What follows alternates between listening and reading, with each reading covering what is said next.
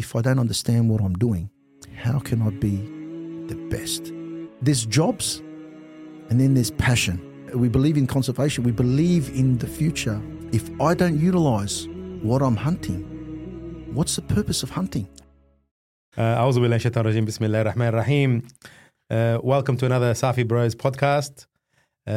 We have the pleasure of having our brother Nabil Teffaha on our podcast today. An amazing brother who has traveled an amazing journey, traveled around the world, was a mechanic, became a tanner, and then moved on to becoming the happy hunter who takes people around the world to hunt. And what we call him here is the Crocodile Dundee of the Muslim community.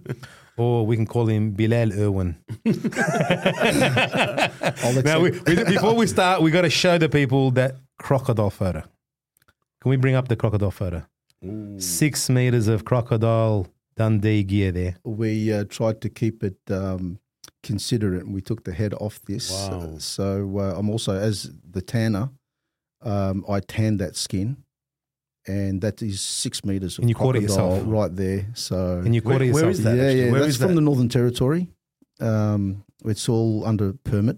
It's got to be legal. Okay. But I brought that home and I tanned that. Is that actually at home? Are you using it as a rug? That is now a full life-size skin. If you take a particular note, he's missing a right leg. He's a very famous crocodile. Unfortunately, he was responsible for taking many, many lives. Wow. So it was more productive for the community that crocodile was hunted and taken away, because every time he was taken to another area, they GPS in their mind come back, and he was not afraid of humans. So end up killing a lot of people. Very, very big, very old.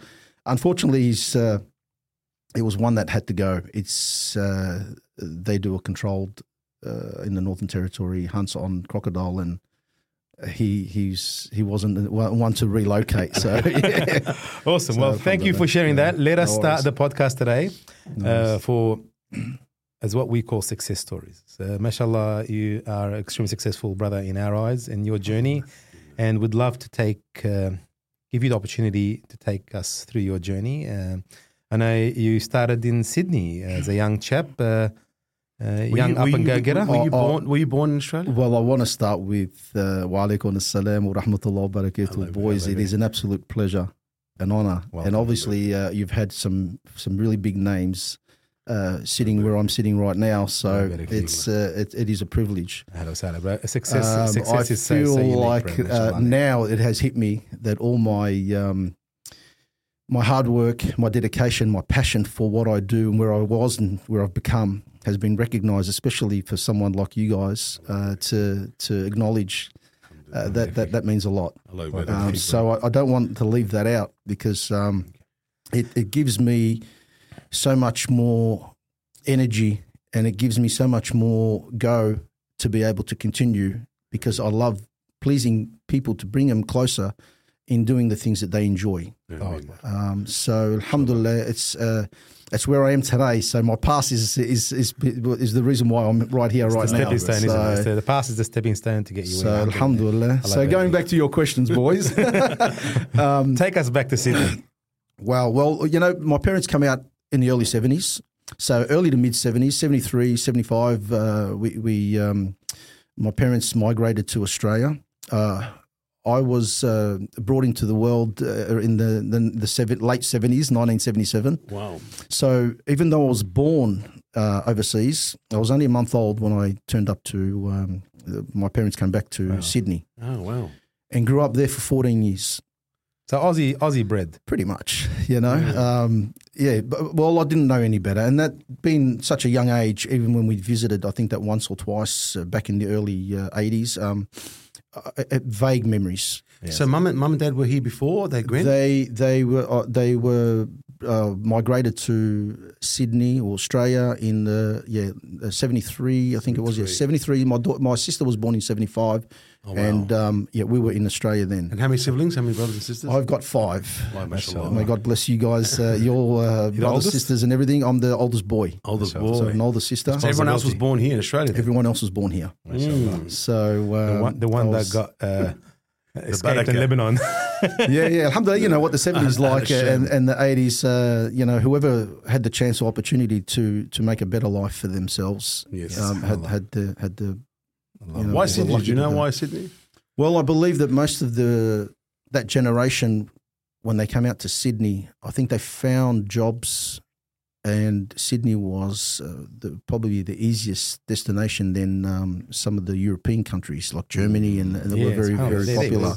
Yeah. But what a blessing it was. It was something that I think we I won't take for granted now, because when you travel around and you get to see other places in the world, you think, alhamdulillah, man, God gave us an opportunity to hear. It's a blessing. So it was great to. Tell us, take us back to your kid days.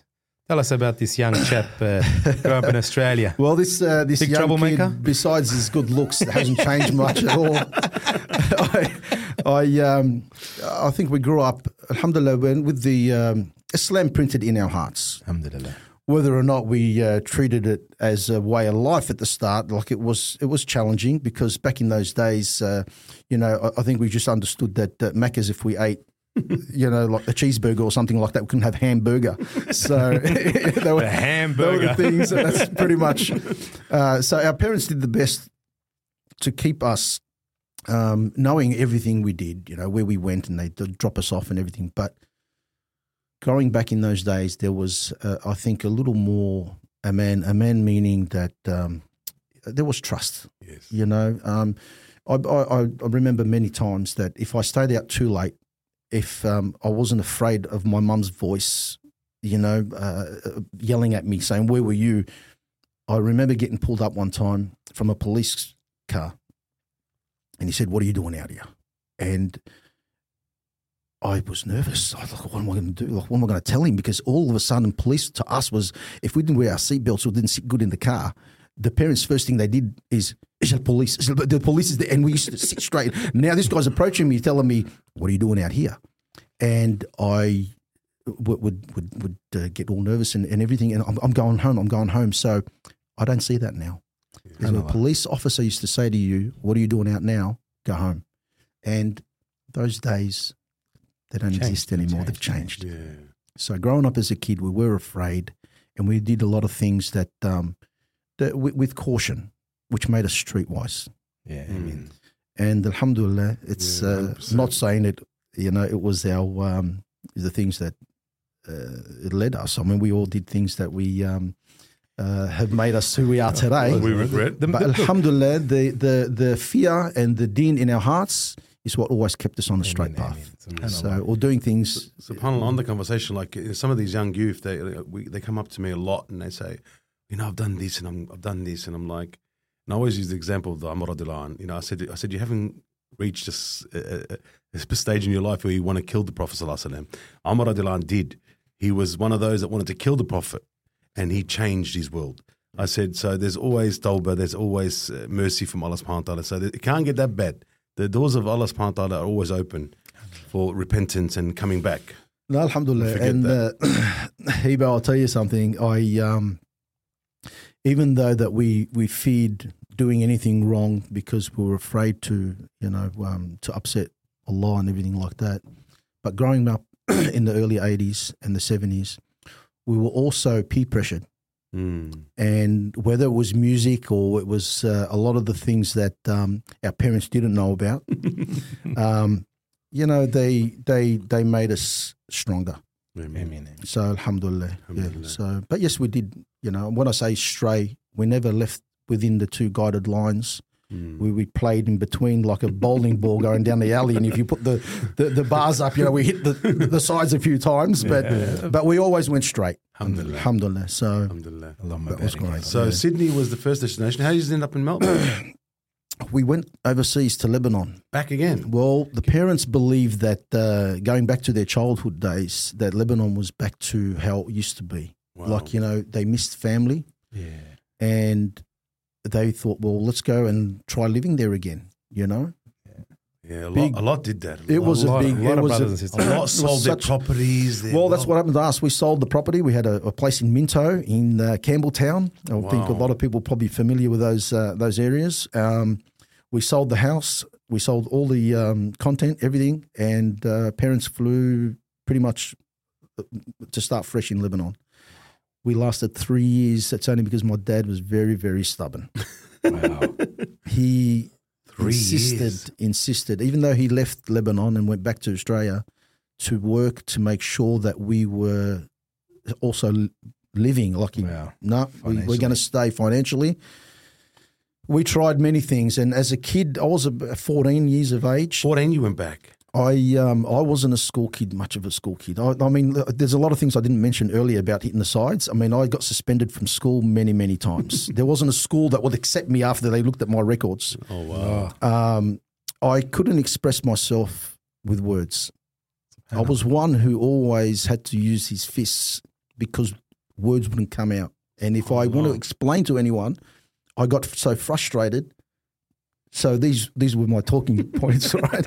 And no one would guess. No one will ever think that of me now. No, a complete lover than a fighter. SubhanAllah, like going back, like, you know, this is I think a lot of our young chaps have that anger inside of them, and because we can't express ourselves, we cannot communicate. We sort of explode in physical, you know, outward sort of, you know. Well, brother, emotions, I'll tell you. You always take the positive from the negative. And the positive was when I went to Lebanon, it exposed me to deal with people who were much older than I was. I never went to school. After that, I went straight into a trade. Wow. And overseas, the trade that I got involved with is something that I grew up, wanted to be, cars, you know, things that girls would look at, you know, like, I mean, he drives a car or do something like that. So I wanted to become a mechanic. And by dealing with some, like, people older than me, taught me patience. I had to listen more than talk. Yeah. So when we went to Lebanon, it was probably one of the best things that my parents ever done for us. Wow. I don't think I would have completely strayed, but so many friends of mine ended up in jail. So many of them did drugs, become dealers. Wow. I won't mention names. It's such a small world. But guys, these are people that were in my class. These are people that I grew up with, that I believed that they were my brothers from different mothers, you know? Yeah. And when I came back to Australia, I wanted to touch base. The first thing I wanted to do, I wanted to catch up with my friends. But then I was asking about the parents, whether they were, you know, brothers or from different families. In Sydney, we had a lot of New Zealand friends and everything like that. Oh, wow. But every single one was either locked up in a relationship where there was abuse or something. And I think maybe, subhanAllah, Allah is He's the greatest of planners. Yes. He planned this for me so I can be away from all that. Wow. And come back. And that's only in 3 years. 3 years. But they're the sort of They're the prime deals. prime times. 15, 16, 17 is like, you know. Prime times, man. This is where you find your identity really as a young chap, you know, trying to find yourself as a kid, you know. And, you know, so much happened in those years, even in Lebanon, where I found that, hey, where can we go? You know, we were living in Tripoli, but we wanted to go suss out and see what Beirut was like. We never told our parents we were going to Beirut. Geez, they wouldn't let us go there. Beirut was the party capital. 100%. You know, the fruit bowl. You tell anyone you're going to Beirut. What are you doing in Beirut? You know, but it was we did venture. We did. Oh wow. We did go out. We did have a look, and there were the years that I knew that if I did that, and I was in a place where I was more watched. I had uncles, I had aunties, I had everyone. Where are you going? Where are you coming? So imagine what it was like just having my parents who were working to keep us going. And that's why I thought it doesn't matter how strict your parents or how much they watch you, you'll always find a way as a kid. There's always a loophole, isn't there? There's always a way. You can get out through the window, you can get out through the door. You know, I don't know how many pillows I used to stack up underneath the quilt. But we got away. But alhamdulillah, the best part is coming back to Melbourne. SubhanAllah. I want to bring it on a good note for a little while. Okay, coming back to Melbourne, I came back with the working intention. Now I wanted to fend for myself. I wanted to start a job. I wanted to be my own boss. I wanted to make money to enjoy the things that I wanted to do, and I wanted to still drive that car. Question.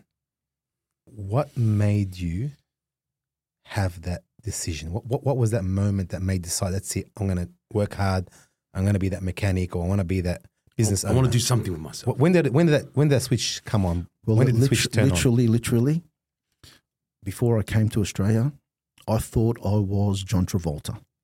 I was the guy on the table dancing, king of everything. I thought, because in Lebanon, I didn't really, besides working, I was going to the gym, and I thought I was the strongest bloke that anyone looked at me, mate, I was it. And then someone knocked shit. Can I say that word, man? You're right. No matter how big and strong you think you are, oh, mate, there's always somebody stronger. there's always someone bigger and stronger. I mean, and what happened was, in Lebanon, a guy cut me off, and I was driving my boss's car. And then I realised that here I am thinking that I was the strongest bloke, whatever it might be. Yeah. And I got out. I had this argument, dispute, and that was all I remember. I don't know what he did, but he must have had extension arms or something like that, but he knocked me out. Wow. And when I woke up to that, I thought, I can't, I'm not the strongest guy. So he put me, honestly, he humbled me in a way that fighting wasn't the answer anymore. These weren't what got me my way. Subhanallah. Now I have to use this. I have to use this. So if I got the opportunity and I prayed to God, I said, Ya Allah, get me out of here, because this guy, if I can't beat him, I'm going to kill him. I'll start again. I promise I'll be good. and anyway, subhanAllah, man, I got news that my parents, they said they had enough. Khalas. And we're going to Australia. Subhanallah. So I took it as a sign. But, I took it now that everything I did, and I was working, and my boss made me a boss, because he'd take me with him in the car, saying that, becoming a mechanic. We were 6-7 guys in a shop that you can only squeeze one car in. So you can imagine, whenever a car came, we're jacking the car up. The guy's like, hang on a second, I'm just asking for directions. No, we weren't, because we weren't working on wages.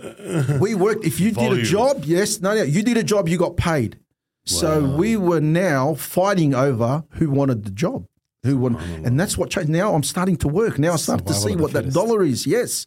And then I realised, these are things that sort of come into place now, thinking that violence, lucky I grew out of it from an earlier age. I mean, for us, if we didn't have work, we would walk around to another panel beating shop or whatever it was, and we used to arm wrestle each other for sandwiches. Who was going to, if you won, you got maghrabiya. You got one. You got kifta.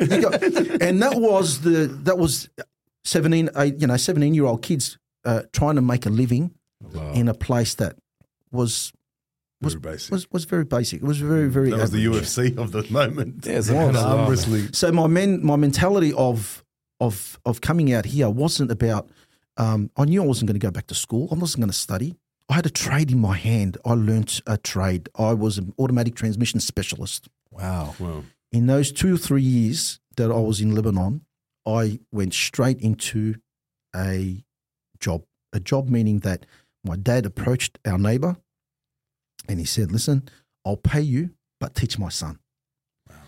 And I knew that I was one of those guys, give me 1,000-piece puzzle, and I'll give me a couple of hours and I'll have that thing framed for you. I've got the patience for that. That's transmissions. That was automatic transmissions. I mean, they're puzzles, wallah. So, and then because I learnt it and I was so good at it, my boss would take me with him everywhere to road test cars. He knew that, I'll invest time in Nabil because he was paying attention, and I would jump in and do the job while he can kick back and relax. So he thought, if I train him, then my hands stay clean. And until this very day, I still have him as a contact. He's much older now, and I look at him as like a father figure. And subhanAllah, he approached my dad and said, listen, I can't take any money from you. He goes, mate, I've got to pay Nabil because he's picked up the trade and everything. So that was a blessing. That I'll give you that. That's a bit of a highlight for me because that set me straight. That's excellence. That's what we say. That's ihsan. As Muslims, I think when we display excellence in what we do, wallahi, people have no choice but to pay you. When you show excellence in whatever field you do, in whatever it is, bro, we have no choice but to pay you and to lift you up. And also, like, I say people, oh, my boss doesn't use me. It's like, you're not usable, bro. It's the reality. You gotta get to the level to be usable. I'd always want to put that 100% in. Even when I had the chores of cutting grass, I cut the grass and did the edges. I even did the neighbour strip. So I always believed that if you do something 100% perfect, then no one can come back and say, hey, you didn't finish your job or you didn't do that or you didn't, And alhamdulillah, I've always been really fine and took a lot of attention to detail. Were you aware that your dad was paying your wages? I found out. Oh, you found out. How long after? It would have been about 4 months. 4 months. Wow. Yeah, 4 months. But, he'd always tell me, in Arabic as well, Namar huwa li biyakul, the lion, the leopard, he's the one who'll go and get his prey and he's the one who earns it and everything. And they, encouraged me so much to become better. But it changed, like I said, from a person who got suspended from school, I got very, very little patience for sitting down and reading and all that kind of stuff. And even my teacher, I'll be honest with you, he tried. And then he had to go to the sick bay because I punched him in the nose. You can't. I was never. Don't force something on me. Let me understand it. That's how I was as a kid. Wow. I was it was like if someone tried to say no, you have to. That was like you misunderstood. Really, they didn't understand you, and you could understand them in a way. And that's what got me into trouble. Allahu Akbar. By misunderstanding. And alhamdulillah, look at now, it's like anything. You chew it so many times. You either swallow it or you spit it out if you don't understand it. Yeah. Yeah. That's what I say about now what I do. If I don't understand what I'm doing, how can I be the best? I have to understand it. But anyways, we came back to Melbourne and it was very hard. My siblings all went to school. My older sister got married. The first thing that I wanted qualifications, because now at that age, guys, I started thinking about something else. Means that if I don't start standing on my feet, how am I going to get married? As a every 17, 18-year-olds are thinking about. Well, that you start to think about that. That's what we hear. When we do a leadership retreat, believe it or not, one of the key topics that we talk about financially stable. How can I be financially stable for marriage? That's relationship. So I start thinking about, where am I going to start my own business? That was the thing, but still not leading me off again what I was trying to do also in my spare time. So that was the hardest as well, because now I got no friends. I've moved to an area, or into to Melbourne, a state where I didn't grow up. So my siblings all got friends at school, but who's Bill got? Bill's got no friends. Bill's got no one. I still, and I still got no friends, guys. 17, I haven't met anyone yet, And I thought, well, all I've been doing is looking for a job, and my dad's working. He goes over. He went to. He was working in the Gulf in the Northern Territory. Then he went to Western Australia. He was a boilermaker by trade, so he was barely home. And Mum was, had young kids to look after still. Yeah. My siblings were still pretty young. Wow. So I found a place in Reservoir, and which ended up being my the place that I bought out. It ended up being my place. So I worked for that's how we actually two Australian guys that established the business in 1973. I thought that was a sign as well. Wow. And anyways, they gave me the job. I gave notice, and I moved straight to the place in Reservoir. And mashallah, that's where I met a lot of my friends, the brothers, because the northern suburbs were all the our community being Lebanese or from Arabs and all that kind of stuff. Yes. And SubhanAllah, I mean, it sort of all fell into place. SubhanAllah. And the friends and everyone that I end up meeting, you know, is long-term. They were lifelong friends. Yeah. But still saying that, it was there was a journey in between there. I don't want to miss it and everything like that. It was because of the fact that when I moved or when I went to the place was called Northern Automatics, and just very briefly, I worked with them for about 3 or 4 years before I approached them and said, "I'm buying the business," or I'm out. I'm out. And that's where, when I bought the business, I jumped into a big responsibility, and that was when I met my wife. Oh, wow. So It came together. well, it came together. It was buy the business and get married. My parents always said, listen, if you you buy a business, that'll buy the house.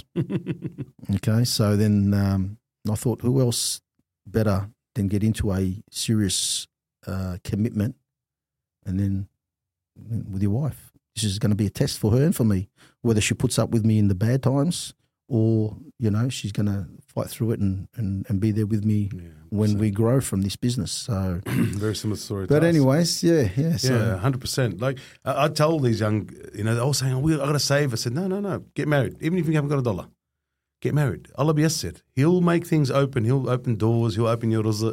Even with kids, like sometimes, you know, you see that your wealth increases every time you have a kid. Increases, yeah. You know when you what had I mean? that first child, yeah, you know it so well. When your first child came, do you remember? This is me myself. Yeah. It was when I had my first son, Hisham. Subhanallah, my pay doubled. It just increases. Like, and Subhanallah, and that's and I said to my wife, I said to her, Subhanallah, it's not ours, it's his. Allah, ورزقكم في السماوات وما توعدون. It was a wa'ad from Allah subhanahu wa ta'ala for him.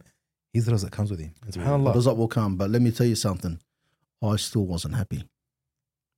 Now I'm starting to get frustrated.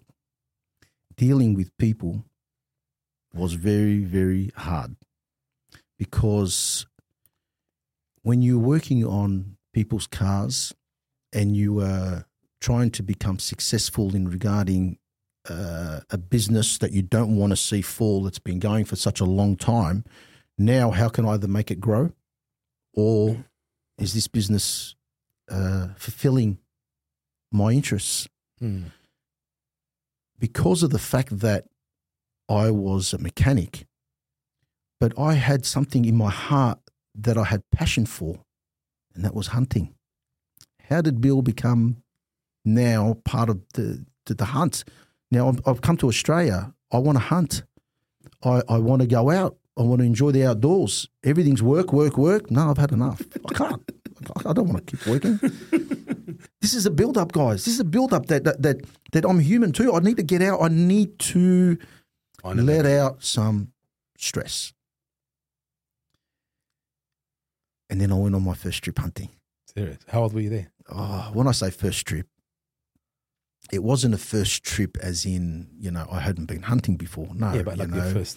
But First this adventure. was me. This is now, no one's taking me. I'm taking myself, First you know. adventure. And it was great because I bought a 4-wheel drive. You know when you buy all the gear, but you got no idea?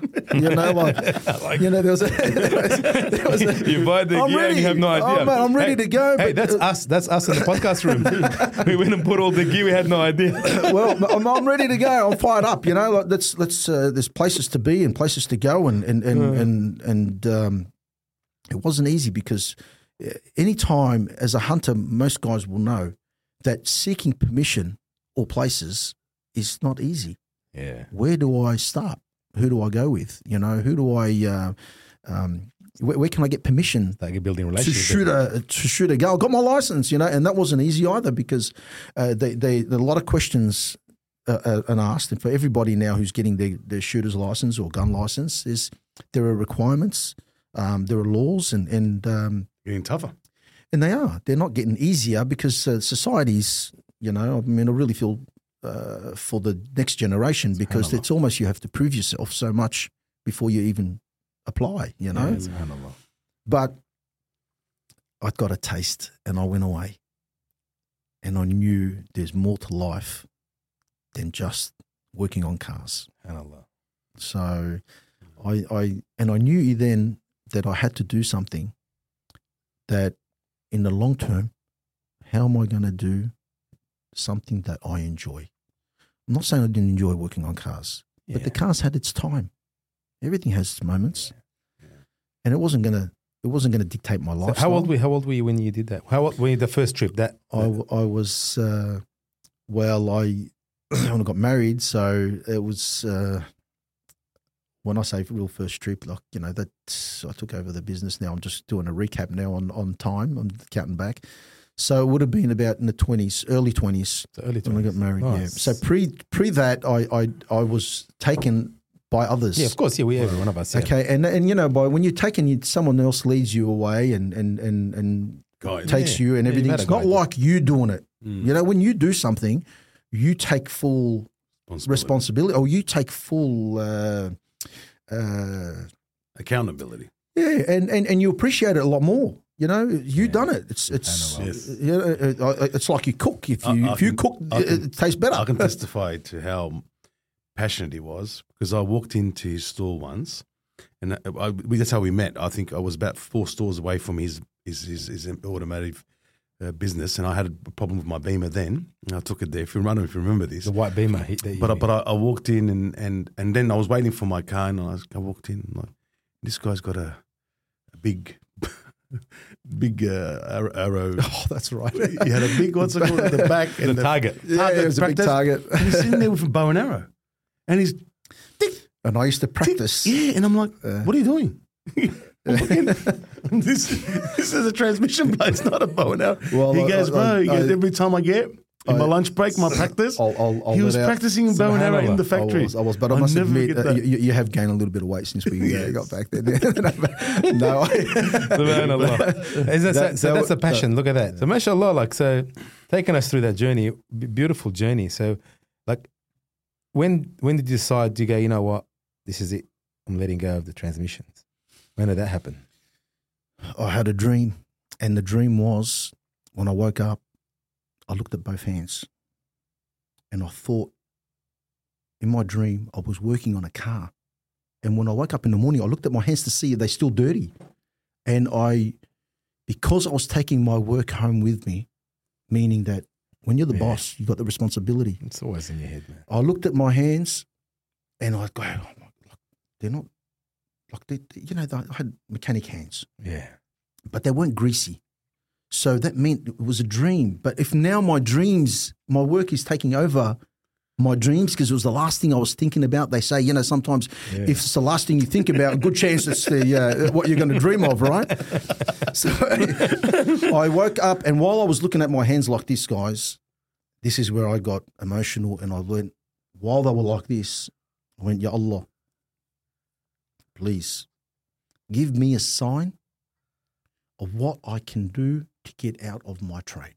Like I asked him for, what can I do? Give me a sign, whatever. Would you believe when I went to work that morning, I swear to God, Ashar Badan, I got goosebumps, guys. Every morning when I open up the shop, I'm there first, and I Fattah Ya Razzaq. Okay? So that this is Allah Rahman. Would you believe that someone pushed a business card underneath my front roller door saying, if you're interested in selling your business, give me a call. Wow. That day, the next day? The same morning. You wake up. Allah Shaheed, man, God is my witness, yeah? When I went there, you tell me that's not a sign. Like, you tell me sometimes, and what have I done? God, man, like I ask, if you ask from your heart. Wallah, yes. SubhanAllah, we were talking about the previous podcast. SubhanAllah, the previous podcast we did, and SubhanAllah, he said, when you have the courage to ask from your heart, you get it. SubhanAllah. And SubhanAllah. That's sincere. That's sincere. Always sincere, man. I looked at my hands. SubhanAllah. We're talking about it today. We were talking about it today. SubhanAllah. You're right. When you ask, He never lets you Allah go. subhanahu wa ta'ala lets you go. And SubhanAllah, you're also asking yourself, you're redefining your own purpose. This is when you truly ask. And SubhanAllah, how many of us out there? Wallah, so many brothers and sisters, We ask everybody else and we forget Allah. And we don't have a clear ask, like a sincere inner ask. we ask sort of in a half-ask ask, you know what I mean? Yeah. Oh, maybe there's another way, whatever. But when you truly, like you said, you know, ashar badana. Because why? Had enough, yeah. Because that's it. That was from the heart. That was the ask. SubhanAllah. And subhanallah. You know, not so many, you sold it. Yeah, like I said, I mean, there's a lot of things in between, guys, that, you know, I won't touch in particular base on. I don't want to bore anybody also with all the little points and the details and the things that, you know, you'd go through. But, you know, wrapping it up in a way that when I genuinely asked, and that was a genuine from my heart, I wanted out of my trade because I believe that it had its time. Okay, yeah. I'm alhamdulillah, and God has given me also the ability to be able to do other things. Yeah. I'm not just Bill the mechanic. Bill's got other talents. Bill's got also other things that he's passionate about that I'm sure that I've got a message to pass on, or I can make others more happy than just fixing their car and mate, appreciate it. I really can see better now, you know, on the road. Or, you know, no, there was more to it. I sold the business. I got out. Don't worry about all the fine detail, guys, about when you sell and you're out of the industry and now you're like a retired man. Not only did I do that, guys, there was something even more important about selling the business. I was in riba. Subhanallah. Okay? I had debt. I was paying interest, not only on my business, but I was also paying interest on my house. In that time, I bought a house. And subhanAllah, I spoke to a guy, a very dear friend of mine, a brother, and he said to me, Nabil, I've listened to this. He said, no matter what, you can't partnership with God. You can do this and you can do that and you can change ways and do everything like this. But reach in and think about what you're doing. If there is other ways, choose not to do that. We're talking about interest. Wow. Now, I've asked many people, and you know you get many different answers if you can the first time and all that kind of stuff, guys. But in my heart, God has given me all these signs, and He's helped me with the moments that mattered the most. So what can I do now to please Him so I can be able to move on to my next excursion in life? Like, what's my next challenge? So I sold the house. I sold the business, and I moved in with Mum. In that time, guys, when I had my children, they were highlights. Obviously, I missed out. You know, there was downs and there's ups, but I'll explain and I'll get into that. Our parents are so important in life, guys. And Allah yarham my mum and Allah yarham my dad and everything, guys, that, you know, I don't think we realise on how much they helped us. The value, man. And they say no one knows the value of a child until that person has a child. Yes. True? Amen. So when I decided to sell up and everything and I thought how great. Now, my parents divorced when I had my second child. SubhanAllah, man, as God has written for us, these things are possibilities in life. Yes, I mean. And Mum and I had a special relationship. Being the oldest as well. Me being the oldest boy and being with her, I'm the only sibling that stayed, and my younger brother in Melbourne, where the rest all went to Sydney. They got married. Wow. So my two sisters got married. They went to Sydney. They followed their husbands, obviously. And my brother, same thing, got married and moved to Sydney. And my father moved to Sydney. So it was a distance makes the heart grow fonder by all means. So I love my family and it's great to see them. But Mum had a special spot for me, and that's allowed me to move in. It's very hard to, you know, your wife, and if they haven't got a good relationship, it's very, very hard. I lived with my mum for 3 years. Yeah, I lived with my in-laws for 2 years. So you totally understand. No matter how good the relation, there's always going to be without that support, you couldn't save. You couldn't do so much. SubhanAllah. Some people. I think, you know, wallahi, man. You got to do the sacrifice. You got to, you know, the ego doesn't let you. Try to tell these juniors now, go live with your in-laws. But one of the most important things was that while living with Mum, there was a responsibility now. I'm the man of the house. Okay, so there are special needs. So that means that if this retired Bill who's just sold his house and just sold his shop, doesn't mean he can just sit back and just enjoy life now. Chill. And to be honest with you guys, I went hunting and I went fishing, but I never had the enjoyment because no one else can come with me. Wow. I was doing it on my own. There was just no pleasure in it. Like, you know, I'd go, but I wasn't having a good time. I wanted someone to brag about when we caught fish. Like, remember that? You know, the stories that we tell with each other, you know. And then, no, I don't believe you. But can ask, what's his name? He knows. He was there. There was none of that. Subhanallah. And even hunting, you know, guys, I rely on safety is paramount. Number one, if you haven't got someone with you, if something happens, it's important to have someone with you. Yeah. Not only just enjoyment, but to be able to secure that, you know, if something happened, there's someone there with you. So I can only fish and hunt so much. Solo. I needed a job. I needed to do something now. My parents taught me something. They said to me, don't always, it's like, you know, the old saying says, don't put all your eggs in the same basket. All one basket, yes. So when you do something, always have a backup plan. Meaning that if you are you got a restaurant and you make food, sell coffee.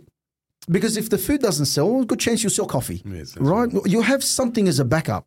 100%. So that's when I became the tanner. I love my hunting, and I ask these certain questions in our religion. Sheikh, if I'm hunting for pleasure, hunting's allowed, but are you hunting that animal just for its antlers, or for, you know, just so you enjoy the killing? But are you utilizing something from this animal? Are you taking its meat? Are you taking, you know, its skin? Are you taking the benefit? What benefit have you from this animal? What are you bringing out of it? Yeah. And I thought about it, and I thought, hang on, you know, if the hand will talk one day and the foot will talk one day and everything else will talk one, why won't that animal talk? You tell me, what have you done to me? I've got to take something. So subhanAllah, I look at hunting now completely different. If I don't utilize what I'm hunting, what's the purpose of hunting? SubhanAllah. Okay? Amazing. So why do we hunt? SubhanAllah. Is it just to get away? To let out stress, relief? No. It's a big shift, isn't it? Wow. Look, hunting is not permitted. Hunting is halal, but it's for the cause of good. Intent. Not, yes. So my intentions now was every animal I hunted, I'm going to also take the skin and I'm going to tan it. Wow. SubhanAllah, do you think anyone would teach you how to tan? No one. So.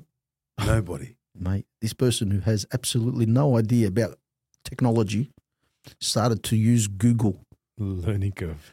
Google and learn, you know, and that's where the truck industry also helped me, guys, because guess where I was delivering gas to? Tanneries. Wow. And I met technicians and I spoke to certain people and I got a little bit of information everywhere. Isn't that amazing, the crossroads, huh? Like what it's meant to be. SubhanAllah, miracles, wallah. SubhanAllah, meant to be. I started to work from home. We can see from the crocodile we saw before. Yeah, well, that was my driveway. You know, I tanning on the driveway. Well, I started tanning from home. People think it's something else. My mum used to always worry, the neighbours are going to see you. The neighbours are going to see this. I said, Mum, it's okay. It's legal. I'm allowed to do it. She goes, yeah, but Nabil, they might get scared. You know, like everyone was, to the point, would you believe that Mum at the end turned her thinking from, am I doing something wrong, to when she saw those nice fluffy skins and I put them inside the house. And then her friends used to come over for sapayat, you know, in the morning for coffee. Oh my God, that's nice. And my son, he does this, you know, like, wow. And then what nicer than say, Mum, give these to your friends. Because now, if you give them to your friends, you've got something to give as a gift, and then people start to appreciate what you're doing, you know, or what I'm doing anyway. Yes, so the demands were very high from my mum now. She's I've got to keep up with her. Supply and demand. Supply and demand, yeah. I've got to give one to my doctor. My mum, Allah, as we said, the guys, her doctor, her, you know, every person that she would deal with, and love your mum. She would always tell them what I did. Okay, so is it a blessing? Do I get rada my mum for the industry that I've chosen to go into? I hope so. I really do. And that's, you know, alhamdulillah, man, that's not straying too far, guys, but there are certain things and hadiths that I've heard that, you know, you keep your parents. Yeah. 100%. رضا الله ورضا والدين. And look at what I chose. I did how much mechanics for how long? But I did a couple of skins. I gave them to my mum and she gave them to her friends. And I got a letter dalek and I got all that kind of stuff. Can I leave that trade? Can I get out of it now? I've got to make it grow. But then I was independent on my skins now. I left the truck industry. I left the whole gas industry. And that was enough to keep you going? Alhamdulillah, man, I got good at what I was doing. Isn't that amazing, huh? And then the word got out. No advertising. It was all word of mouth. So you never advertised? Never. Isn't that amazing? And alhamdulillah, when God wants to bless you, I couldn't keep up. And then I took the tanning to a different level. I started tanning to the point where I was getting phone calls and saying, mate, that is the best tan job I ever got. Mate, whatever you're doing, keep it up. And this, you tell me those words don't motivate you? Wow. You tell me that now this industry that I thought was just giving me something to make an income, like, you know, to survive, to be my own boss so I can go hunting. And if you called me and said, hey, Bill, the fish are on the bite or whatever it might be, well, I just grab that skin froth straight back into the pickle and let's go. I'll beat you to the boat ramp. I'll guarantee, you know, that was me. Wow. I did it for independence. But subhanAllah, it grew and it grew. And we're talking back about what we spoke about. Guys, put 100% into everything you do. Be the best and if anyone wants to be better than you, they got to lift you've already set a standard. You set a high bar. That bar is now like, you know, so hard to beat. Like as in, and if he does, he's not your competitor. You want to work with this person because if I found someone who is going to be just as good as I am or whatever, hey, let's partnership because, mate, that's the people I'm looking for. I tried many guys. I tried to grow my industry by putting on workers and teach them. But, you know, the intention, if it's not in you you've chosen it just because, I know Bill goes hunting, but he's a tanner, but we'll befriend him so we can go hunting now. So, guys, where we missed a lot in that it also gave me a chance to make a lot of friends in the hunting world. Wow. So tanning, I got a lot of trophies come in, a lot of skins come in. I got a lot of things that now I'm interacting. I'm dealing with property owners. I'm dealing with other outfitters. But one thing I did notice, that there is no one who is doing outfitting, meaning that takes people hunting, that is a Muslim brother who caters for halal. Wow. You tell them what's halal and they're not sure, you know, they're unaware. So there is a market here. And it wasn't the fact that got me into the hunting. No, there was one guy that I didn't want to take hunting, but he said to me, Bill, I'll pay you to take me. And I thought that raised an eyebrow. Well, geez, it's someone I've been trying to avoid is telling me, I'll pay you. And I said, hey, if someone is willing to pay to take you out, well, then there's an industry. There's a business there. And what else better than be doing something that you are naturally good at, or you know, it doesn't feel like work anymore. SubhanAllah, you just remind me of a story. You know, SubhanAllah, just bring me back to this story. I've got to share this story. When I was working at the Department of Justice, I used to work with a guy who was one of the best policy writers. He was an amazing policy writer, but he was just such a miserable person there. And SubhanAllah, and I talked to everybody, and this guy used to go up to him and say, bro, you know, you're not a happy bloke. He goes, bro, I just got to get this out of the way because I got to go away. I go, what do you do? He goes, I hike, bro. Because I love hiking. I go, how often do you go? He goes, every weekend. Every weekend, this guy would go hiking. I go, where you've gone? He goes, you name it. He goes, New Zealand. He'd fly out, hike for a weekend, come back. And I go, bro, wow, what a passion. Why don't you do that at a business? It's just a comment that I said, subhanAllah to him. Why don't you do that at a business? He goes, bro, you know what kind of money I'm making here? This guy was like A-class policy writer. Like, you know, he's on 120 those days, whatever. And he goes, there's no way I can make that money. Hey, this is what, you know, I get money so I can go the weekend. I go, bro, you never know. SubhanAllah, within 2 years, he started sending expeditions for corporate businesses to hike. He was turning over $2 million. Wow. Just to hike around the world. He left the Justice Department and he started hiking. And he started taking people around the world. And SubhanAllah, it all started with just, hey. His passion. Why don't you try? But you try. And he did. Subhanallah, he made a business out of it. There's jobs and then there's passion. When I found this industry, I found what is connected to it. I found that there's people that are working hard and needed time to get away. It was like me at the beginning. Wow. So I needed that time to get away, but not to start making the calls and start organising. And I don't have that time. I need to go pick up one call. Hey, Bill, organise. I need this. So I needed to be that person now. Wow. That's one. Then I'm a family man. I love children. I love the elderly. I love when people come out and they spend time with family. Look at the bond that you can have when you go away when you're in the bush, because you're away from all everything behind. Yes. And then, there's also the disability side of things, that people are not as fortunate mobile, well, I'll cater for all that. SubhanAllah. On that point, I think we should point out that you've taken your dad. We bring up the picture of my the dad disability effect. SubhanAllah. He's in his late 70s. He's the one jumping the highest. With a walking stick. That was my dad's first hunting trip.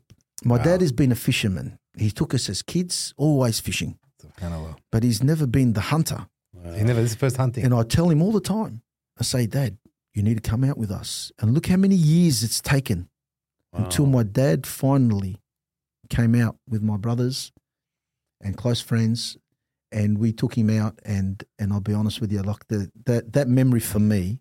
That a beautiful memory, huh? Well, you'll never know who goes first, right? But the blessings of, I look at it and I wish I did so much more with my dad. SubhanAllah. We had we've had a very interesting life in regarding, with the divorce of my mum and my dad, and Dad worked very, very hard for us. And even till this very day, he never stops, for us. But I wanted that to be a memory that my kids' kids will see one day, that even Jiddo was with us, Amazing, yeah. And God blessed us on that day. That deer that is in that photo anyways was a deer I've been chasing for about 2 or 3 weeks with other hunters. Wow. And mind you, I live in this place for 5-6 months. And subhanAllah, that deer, just like everything that God does, he has a destiny for everything. The rizq and the nasib, when that deer was born, had his name on it. Wow. So all these professional hunters that I've had with me that have gone out and we're hunted and they've missed, and was meant to be for this man when the day he turned up. Allah. And we jump for joy. so that was So is that why you named it the Happy? Well, happy hunting is just like the Tanner. Every time I went away, people used to say, happy hunting, happy hunting. And all these people pick these words, ultimate and outrageous and all this crazy. Why don't we keep it simple? SubhanAllah. Happy hunting, and happy hunting adventures, because I want to give people an adventure. Part of my hunting is to also capture as much as I can on camera, so people can take it home and watch it. And as Iba's experience as well, there's nothing like to be able to relive or to be able to give someone who wasn't there a taste of that experience. Allahu Akbar. So it wasn't hard for me to do what I do. It's actually quite, I'm not going to say the word easy, no. It's rewarding to do what I enjoy. 100%.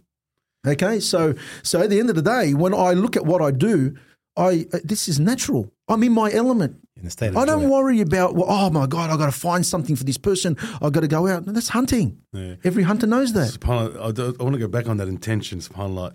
When we had a coffee and we were talking about, and you were telling me like your passion, obviously I've known your passion, but we were talking about what you actually physically do. And I said, I'm going to take my boys. Back in mind, I'm not a hunter. I'm not, you're well aware. I like going fishing with the boys like bass and huss. I've always loved doing things like that with brothers. But my whole intention was because my two boys, one 16, one 14, they don't see eye to eye. They weren't seeing eye to eye. And since that trip, Allahu Akbar, their relationships changed completely. because we had the pleasure of being with you, hunting together, doing something together that they've never done before. As they shot their own deers, and Experience. it was subhanAllah, that experience changed both of my boys. That's what drives me about that connection I was talking about. SubhanAllah, we've got this opportunity in where we're living, okay, to be able to do these things. In other countries, only this is a king's sport, okay? So look at the privileges that we have. Ameen. Alhamdulillah, with the ability of SubhanAllah, Allah given us the health to start off with, yeah? And given us the know-how, the knowledge, okay? And puts us in a playground where we can do the things that we enjoy. Brother, if I tell you what reward it is, not only for a Muslim brother, but when I'm out and I cater for all religions, for every culture,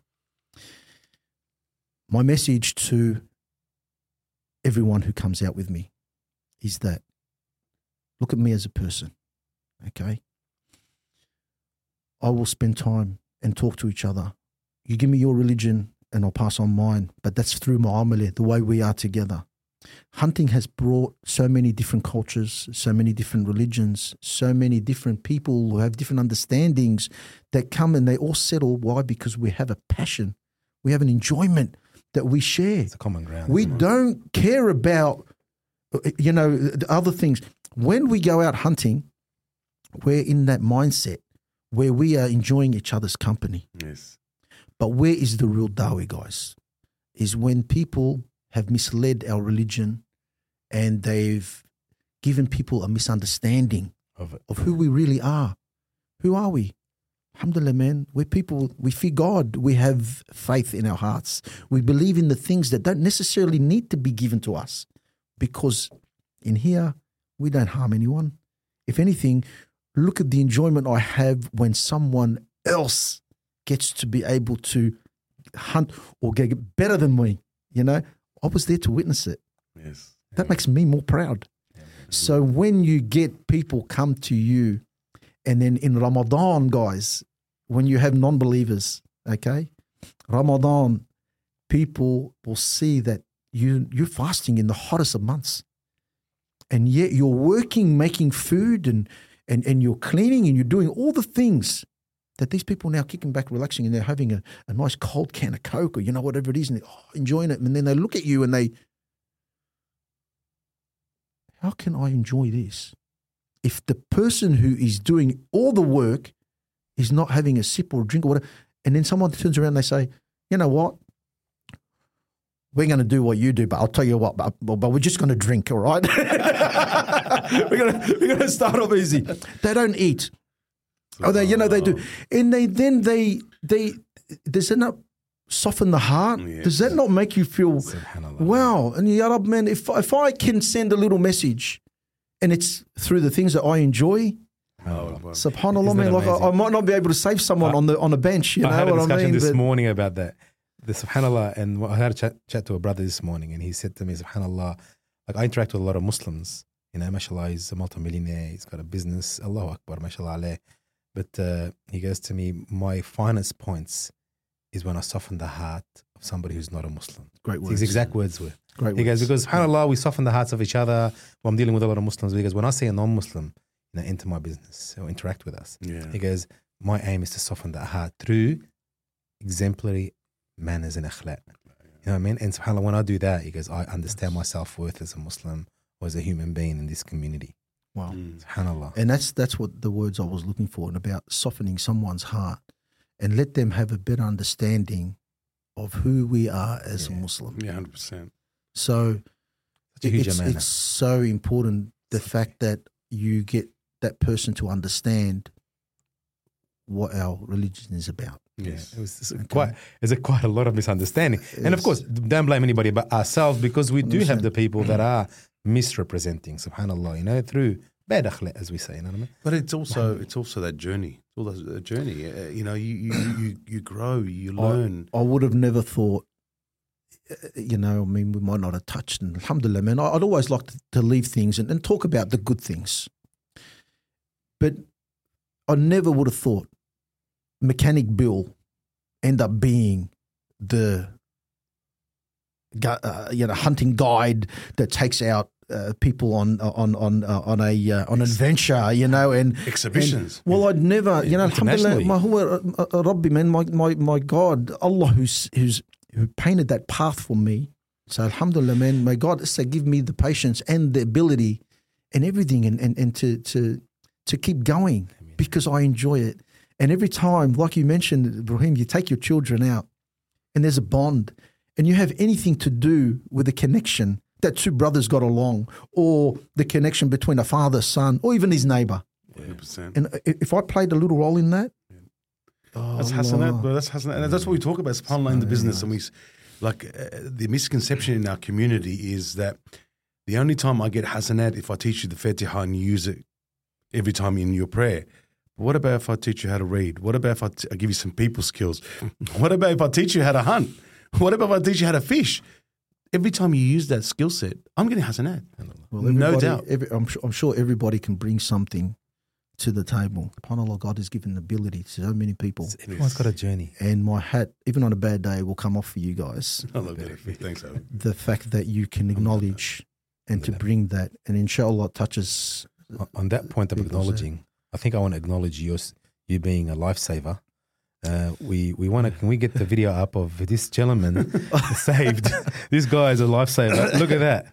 I'll talk you through this. Talk it through. Let's play the video. I recently went on an African safari and took some hunters, and we found this giraffe. His head was stuck, or her head was stuck in this tree. Wow. SubhanAllah, she would have been there for about maybe a day and a bit. Wow. With the amount of dirt that was kicked up from underneath her. She's been trying to feed on like kharnoob leaves, and it's put her head up, and it's got its horns stuck. Now, we got up there with probably 5-10 minutes working out what are we going to do and how we're going to get this thing out. So we thought, well, the best thing to do is send the tracker, because if anything happens, it'll happen to him. Always send someone else in. And we had an axe in the car, and he climbed up the tree, and subhanAllah, he cut the branch that it was on. And as you saw in the video, it freed itself. So sometimes also God puts us in places, not only for ourselves, but also for others. Yeah. So alhamdulillah, man, we got to save a life. As a hunter, you're not just taking lives. We believe in the future, and I want my kids and their kids. We believe in conservation. We believe in the future. We're not, it's about taking. A lot of people don't see that part, you know what I mean? They don't. I really wanted to share that. And that was a great moment. How amazing does that feel? It's a great feeling. I think I always say the greatest moments of my life is the times that Allah subhanahu wa ta'ala has used me to be of benefit, used me to make a difference. And look at that. Allah subhanahu wa ta'ala used you to save a giraffe, you know what I mean? And but alhamdulillah, I can Allah testify that, subhanAllah, like when you took us out, the amazing thing about yourself was you looked at animals as their age, female, male, how old they were, where they, like we've never been hunting before, and I'm like, it's amazing how much expertise comes in this realm that no one really looks at. That depth of your eyes were so sharp enough to educate us, because we were looking at, we're just shooting a deer, an animal. It was just shooting an animal. But subhanAllah, there's so much behind it. We do. We take into account. We manage. SubhanAllah, we manage not for just today. We manage for the future. Inna al-amal bin-niyat, subhanAllah. Isn't that Alhamdulillah, amazing? man. Isn't that with everything that we do? SubhanAllah. And that's the key. I think it's always to find your intent. As Allah subhanahu wa ta'ala says, Inna al-amal bin-niyat. Every single action is bound by its intention. SubhanAllah. And mashallah, you got beautiful intention. And look at what Allah subhanahu wa ta'ala, took you through this journey.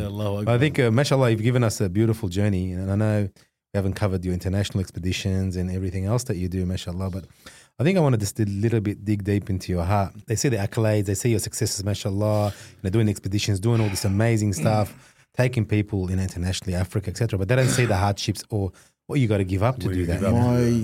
We spoke about my mum's passing. Well, guys, I was away. SubhanAllah.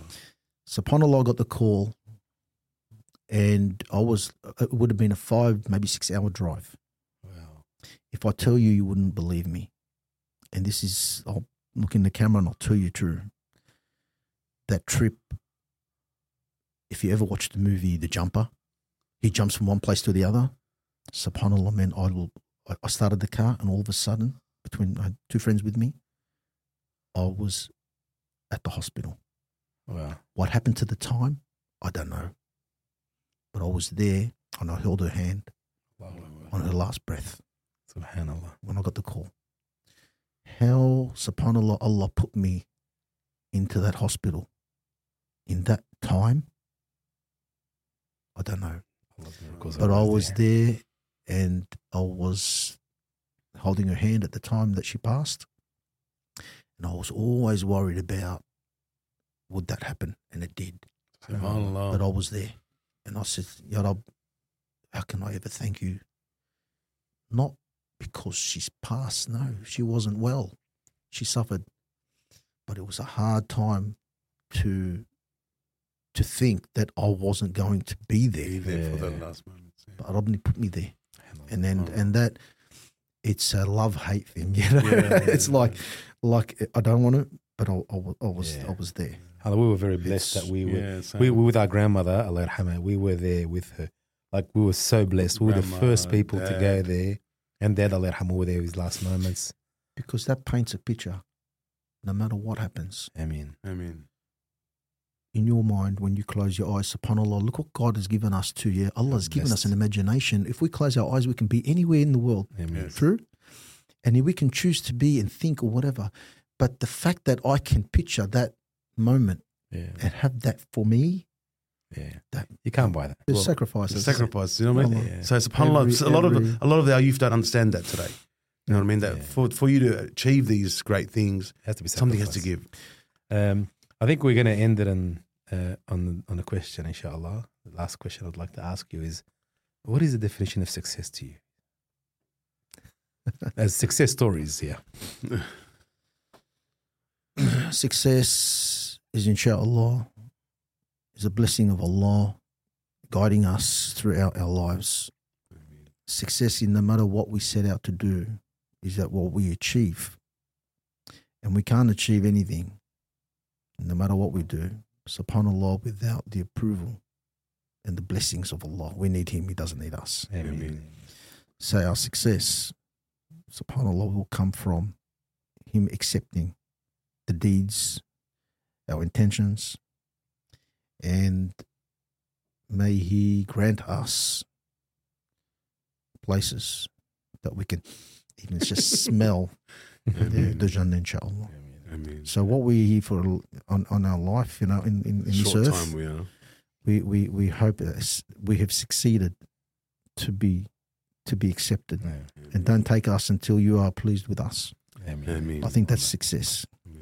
That is the best. Everything on life is. It's SubhanAllah, touched base on the hadith that a man comes to Allah subhanahu wa ta'ala wanting to enter Jannah with his deeds.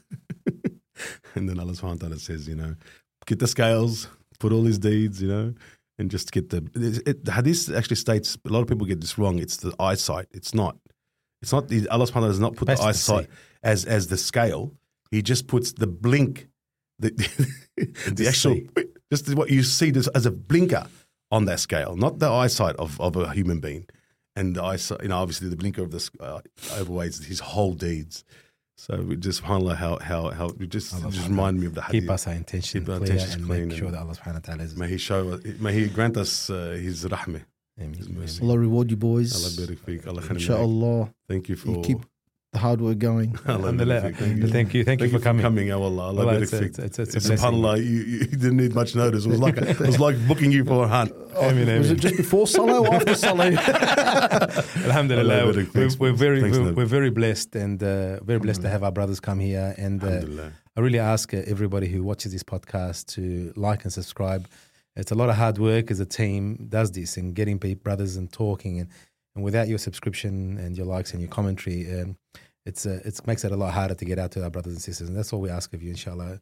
Hit that subscribe and give us a comment. And also, please, if you would love somebody that you'd like us to interview or some sort of topics in regards to success stories, we'd love to hear from you. Ameen. And Jazakallah khair for watching. Assalamu alaikum wa rahmatullahi wa barakatuh.